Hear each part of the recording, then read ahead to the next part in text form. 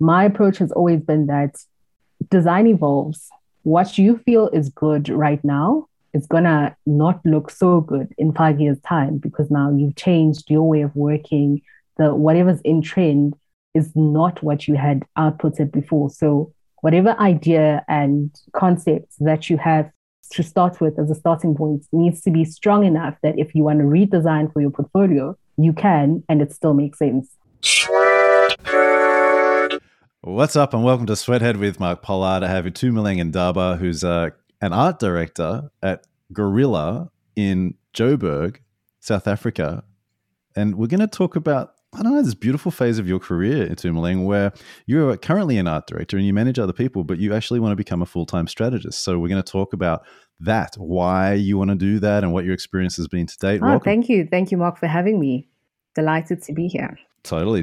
Now, you have a very specific origin story, I believe, as far as why you ended up or wanted to get into advertising. Could you take us through Of it, course. please? So I was about 16 in what we call a taxi this side. So it's a minibus commute between school and home. And this Nando's ad came on, and the whole minibus was in a buzz just speaking about it. And then just had a campaign about what was happening in the political realm. And for me, it was so interesting. It's like, here we have people who don't know each other from a bar of soap connecting over chicken.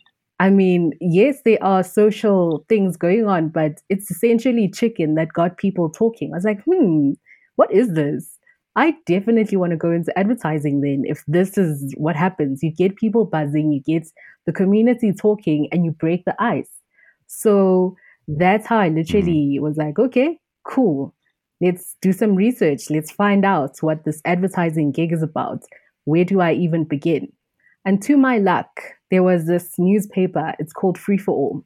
So, what Free for All has is a bunch of activities for kids in high school. And you basically read up on careers, you have word puzzles. Lo and behold, that very same month, they had careers in advertising. And there was a puzzle piece there that's written art director. I actually still have it here on my closet. And that's how I decided to go into advertising, just by listening in on a conversation and having that spark invoked that I want to do this. I want to have people talk and break ice and change the status quo.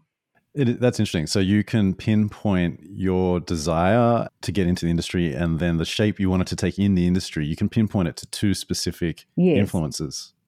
Interesting, because it's funny that we are surrounded by advertising, but a lot of people don't necessarily know that it's a profession available to them. And I guess in history, it hasn't been that available to that many people.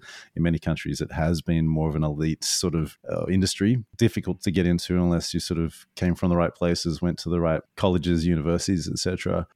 And then it took Nando's to get you in there. For those very few people listening to this who don't know what Nando's is, and especially those who don't know what a cheeky Nando's is.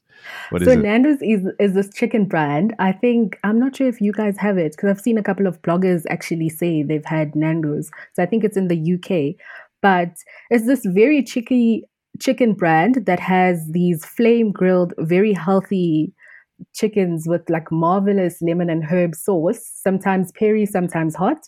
But their advertising is always taking a jab at the South African government, just always poking at what's happening within South Africa and how we're constantly facing these struggles. So instead of advertising the chicken, they're literally exposing what's happening in parliament and using satire just to keep people informed.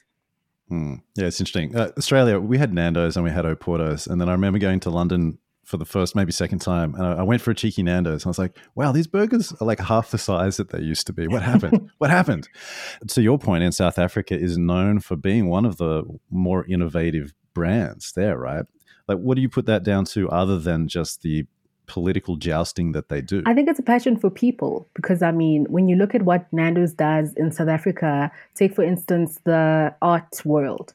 So every year there's an art competition that goes on and it's centered around Nando's lights.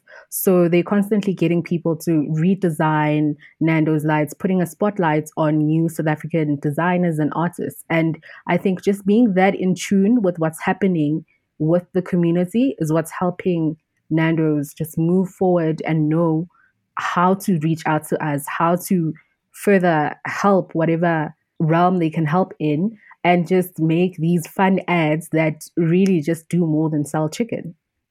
Mm-mm. Is it fair to say that they'd probably be, at least creatively and hopefully from an effectiveness point of view, like top 10, top 20 in South Africa from a reputation point of view? Like Nando's is one of the brands that does really good Oh, work in South absolutely. Africa, right? Absolutely. Yeah.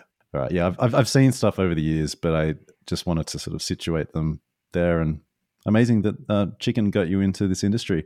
What's kept you in the industry? Why have you stayed in Ooh. advertising?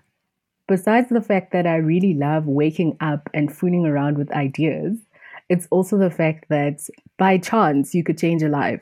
So you never know what brief lands on your desk because, I mean, people get busy, someone falls sick, or there's just a new client who wants to try something else. And for me, it's that excitement of the unknown and also the possibility of working on something that's gonna change a life. It's gonna impact a society in a way I never imagined. When I was working with Dimension Data, we were working on Kubega, which was basically fundraising, getting bicycles to school kids who had to travel very long kilometers just to get to school. And imagine you're literally just helping fundraise, putting out ads, and getting kids bikes. Something as simple as a bike, just to take someone from A to B and cut that traveling time short for me was just like, yes, yes. So it's stuff like that kept keeps me in Mm. advertising. Is there a lot of opportunity for that in South Africa? I know there's been this sort of resetting of society and the way it's worked there in recent decades. And from what I understand, that there are so many. I mean, there are challenges everywhere, but South Africa has a particular set of Mm, challenges. But also that, from what I understand, historically speaking, the advertising industry there has also been very elitist and difficult to get into unless you come from like the right places, right? And that's not to put down anyone who's managed to get in or any of any, course. any of that, right? Do you find that there's a lot of opportunity to do advertising work that also can benefit local communities in South Africa, or is it just that every now and then those kinds of briefs come across your It's desk? an every now and then thing. And unfortunately, it's owed to our economy right now. I mean, with the recent lootings, it's only made things worse. So it's very far and few between where you yourself also have to force as somehow community interaction and giving back when you see, okay, there's budget left and this will somehow impact the brand. But generally, just one, it's seen as a CSI brief hardly lands on your desk. Right, not actually that common. Okay, interesting. All right. For those who aren't familiar with what an art director does, and honestly, I ask this because these questions can sound like 101 questions, and at the same time, I've worked in places where someone's described as a thing, and I don't see them do the thing, and I'm like, okay, so one of us doesn't understand the thing. What's an art director, Itumelane? Oh, an art director. Oh man, we make things pretty. I'm kidding. We sit down and we conceptualize with the help of a copywriter. We look at a brief, we dissect it, we then brainstorm, conceptualize how an ad's gonna look, what it's gonna say. Obviously, with the help of strategy, that informs how the tone is gonna go. But we go wild, and make sure that whatever output we bringing out into the world still fits into brand and still aligns with the strategy. So an art director is a glorified painter in the sense that we use good ideas to make things come to life. Okay. Did you study art? Did you do art? Were you visually oriented growing up? Oh no, I actually did science and accounting and only did arts in varsity. I know. Okay, so keep going. How did this all happen then, other than Nando's? Other than Nando's. If I didn't do art, I can draw and doodle. So at that time, at around 2010, there were only three advertising schools that I had known about: Vega, AAA, and Red and Yellow. So I basically just Googled what is needed to enter there and started prepping myself, creating a portfolio of artworks that I knew that I'd have ready to go apply when it was time to graduate from high school and get into university. So because I didn't do art, it was basically all up to me to somehow mimic what I think an artist would have in their portfolio. Wasn't very easy, Okay. but luckily I have the gift of the gab, so that worked in my favor. There you go. You do. You are very good at words. You're very good at words. Yeah, no, it's interesting because I think, to be simplistic, the way that I have most worked with art directors, well, back in the day, and specifically in the advertising world, was they would help bring to life the ideas that they would have with their partner, their copywriter, in SCAMP, SCAMP form, which is just sketches bringing to life a visual idea that would bring to life the brief. And then they would create, I guess, mood boards, Yes. To say they're interested in making something that looks like a Wes Anderson film, then, which is very common, by the way. Then there's all of a sudden a mood board, which is all of Wes Anderson stuff. Because it works. And then they will work usually, because it works, because it's good. And then they'll usually work with an in-house or maybe another company's designer and or a production company director to actually make the stuff. But they're sort of the two big moments that I always associated with most of them was the SCAMP and the mood board. Now, over time, these things have shifted where a lot of art directors also still need to be designers. And I think that's good, but also problematic, because at times I've worked with people who are wonderful designers, but creative directors who aren't necessarily like that conceptual or art direction oriented. They're more graphic design, layout oriented. And then the sort of next generation of this is where I know a few teams, and there might be partners, creative teams with two people in them, and they just see themselves as creatives, where they both might do some of the art direction, they both might do some of the writing. Do you have a partner? How do you work? Right now, I am in a team. My creative director actually happens to be a copywriter.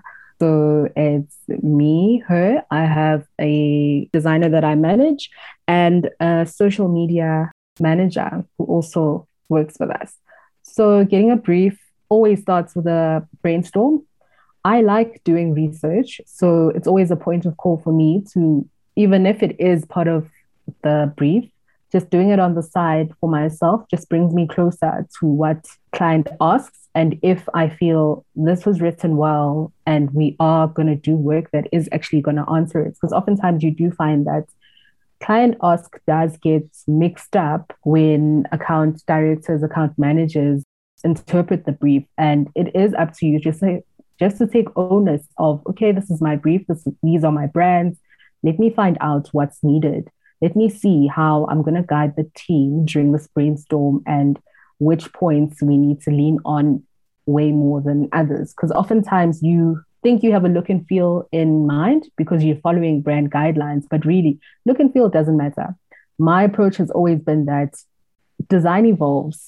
What you feel is good right now is going to not look so good in 5 years' time because now you've changed your way of working.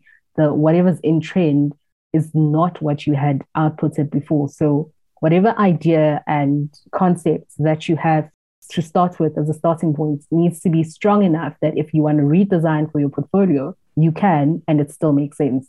Okay, great. And also, just in case I misspoke earlier, I meant to say that I feel like the epic heroic moments of the art directors that I spent most time with in my 20s, concept/idea, mood board, and SCAMP. And some of them go into like brand books and all kinds of other stuff. But they're the sort of three heroic moments that I saw in a more traditional advertising sense, especially at places like Leo Burnett, DDB, and McCann. Who writes the briefs that you work on? Where do they come from? Our briefs come from our account management team. So they liaise with clients, they find out what client needs, and then they spew it back to us. If you spend your days trying to get into people's heads, but are interested in strategy classes, books, and events that get into your head, visit sweathead.com. You can pick up their Kickstarter-funded book, Strategy Is Your Words, by me. Find out about our monthly membership, online classes, and the company training that we do. Yes, this was an ad, a gentle ad. Back to the interview. Spew it back to you, do they? Well, not always. They won't be happy that I'm saying spew. What are some of the kind of tension/clash points when it comes to the briefs that you get from your own team? It's sometimes the fact that when everyone has a title, they tend to work in silos. So it's a social media team, it's the art director team, it's that. Whereas if we are combining and whatever you're seeing on social, you feed back those insights to me, it's easier for me to literally design from a point of the advantage of the brand and not just, oh, I'm answering the brief. For me to go beyond, it needs to be an interaction at all levels, just for it to all be more than just, okay, here's your artwork. Okay. Talk to me a little bit more. Re-explain that to me. Give it to me and give it to me short. Like what's the biggest point of tension, the biggest point of conflict between you and briefs that come in? Well, it's not really between you and briefs, between you and the brief writers that you work with. Biggest point of conflict. What is it? Oh no. They're very long. If I could, I'd want my brief in a tweet.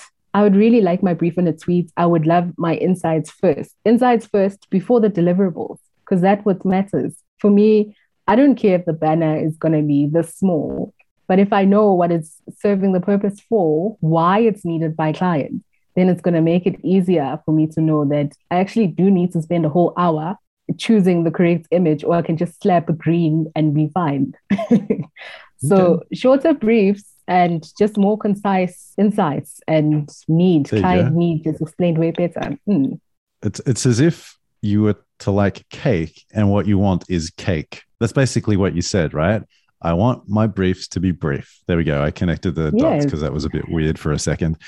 Now, it's interesting that you actually want to be not necessarily in a hybrid role, not necessarily a creative strategist, which I like playing with that job title, by the way, but I do it too often. I'm not going to do it right now. You want to be a full-time strategist / account planner. And is that in the advertising context? Is that your goal? Of course, absolutely. I feel there's not enough. There honestly needs to be way more, because every agency that I jump into, you only either find one or you find none. And there's a need. There's a very strong need. Our brands need that. We can't have work that's living on beauty. It needs to be more than that. And I feel that's probably why we're not reaching out to our communities the way we should, because there lacks that planning. Okay, so you want to create work that doesn't just exist in an aesthetic sense, but why else do you think agencies and clients especially in South Africa, could do with more strategists or account planners, or strategy and account planning? Honestly, it's also just a thing of getting our brands to work beyond selling. That's not what a brand is for. The essence of why something started, why that business started, was to solve a problem. And even when you feel you've solved a problem with that product, there's more problems that come across. And there's constantly an evolution of needs, an evolution of how that product lives in the environment. So just to further give us better offerings, just having someone who can help various departments also see. I mean, a product planner needs a strategist, because you're seeing the niche in the market. You're seeing stuff through research and speaking to people that they may have skipped, because product planning also on its own is very focused. They lack that humanities part of it. And I feel that's what strategy could bring to it. It could bring that human aspect of it that could help problems in a more design thinking sort of way, if I could put it like that. Sure. What do you mean a brand doesn't exist to sell? First question. And then also that what we're about is solving problems, because the bulk of people in many parts of, marketing and business think that the problem is always that we're not selling enough. Therefore, to solve it is to sell more. And it sounds like you disagree with that. Absolutely. I mean, when you look at the real reason why someone starts a business, they honestly see a gap, whether that gap is to now, okay, I'm seeing that people are not wearing these Louboutins, which are way more stylish than Crocs. That's a gap. That's not necessarily a means of, I'm selling. This is someone who saw the need to bring high-end fashion into the streets. They probably just hated those Crocs, but that hate is more of a reason than wanting to sell, is it not? It definitely is. And even then, when you get to selling, so you've sold and now what? Is it more selling? That also comes at a pain point. You sell, you reach the cap, you sell again. Then it just becomes a factory of meaningless selling, where there's no excitement to the brand. And I feel that's also where we need to take a step back and be like, okay, cool. We're not just selling, there is more. We are evolving. Why is the product evolving? The need is evolving. Something happened for a knife to change from just one straight shape to now having these wooden handles and everything else. There were needs that were seen. There was an Okay. adaptation that happened. I'm gonna be slightly precocious with you right now. What if this is what if this is just a story you're telling yourself to feel good about working in advertising? What if the job really is to sell? And we could use a word like brand, which has so many, everyone's got a different definition of it. And we can sort of feel this sense of nobility and this hope that we can solve problems in society, but maybe business problems for clients, etc. But what if the heart of the job is to sell more of a thing to more people, and that's what it actually is? How do you feel about that? Do you actually disagree, or do you think that maybe you're telling yourself a story to feel good about the work that you do because you're uncomfortable with selling? What's going on?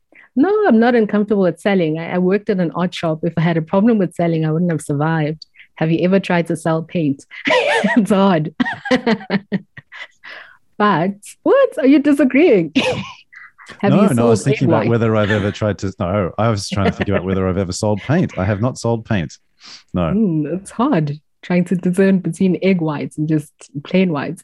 But honestly, even if it is just selling, just that sense of community of doing something for me, it's the community, it's the togetherness of building.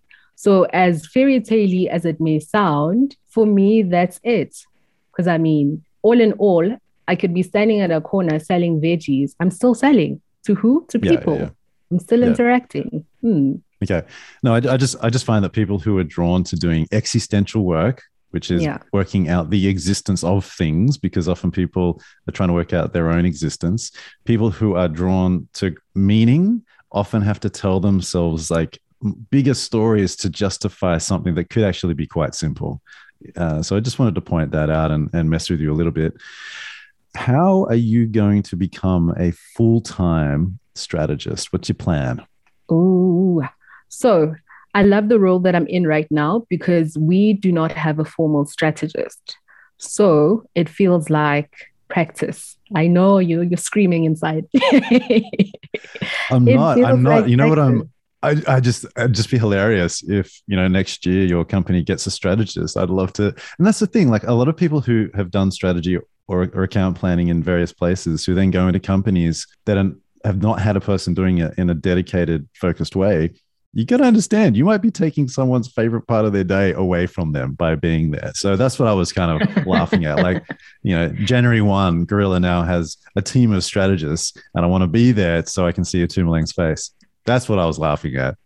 Ah, Although the it could be potential you. misery. No, it So could what's your be plan? What's your me. plan? No, it could be me. For me, honestly, right now it's practice. It feels like practice. I did my postgraduate degree in strategy, and why I didn't then go look for a strategy role was that I didn't feel I was ready.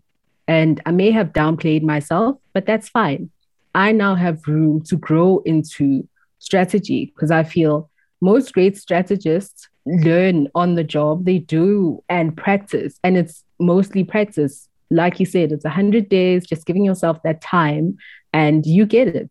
You honestly get it through practice and failing and just constantly doing it. So, my decision right now is to just grow into it, whether it happens in the next year, in the next 2 years. I've given myself five, and I'm Okay. hoping that in that five, I will be confident enough to go look for a strategy role where I will then feel I've had enough guidance to roll out a full strategy without shivering. Hmm. So I think this is accurate, but you can correct me if I'm wrong. So it sounds like the shift from being a full-time art director is because you don't just want to deal in aesthetics. You don't just want to make things quote unquote pretty. And I know you were joking, but that in doing strategy and working full-time in strategy, you feel that there would be a greater sense of meaning and fulfillment for you.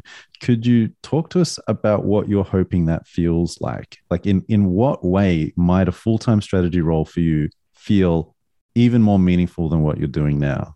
In a sense, I think that a full-time strategy role will feel a lot more meaningful later on than what I'm doing right now, is because I will then be part of the foundation phase of whatever that brief is. So whatever plan we have for that brand will solely rest on me and my strategy team. And that for me gives me joy that we started something. We are the backbone of years of work and outputs that are going to come out.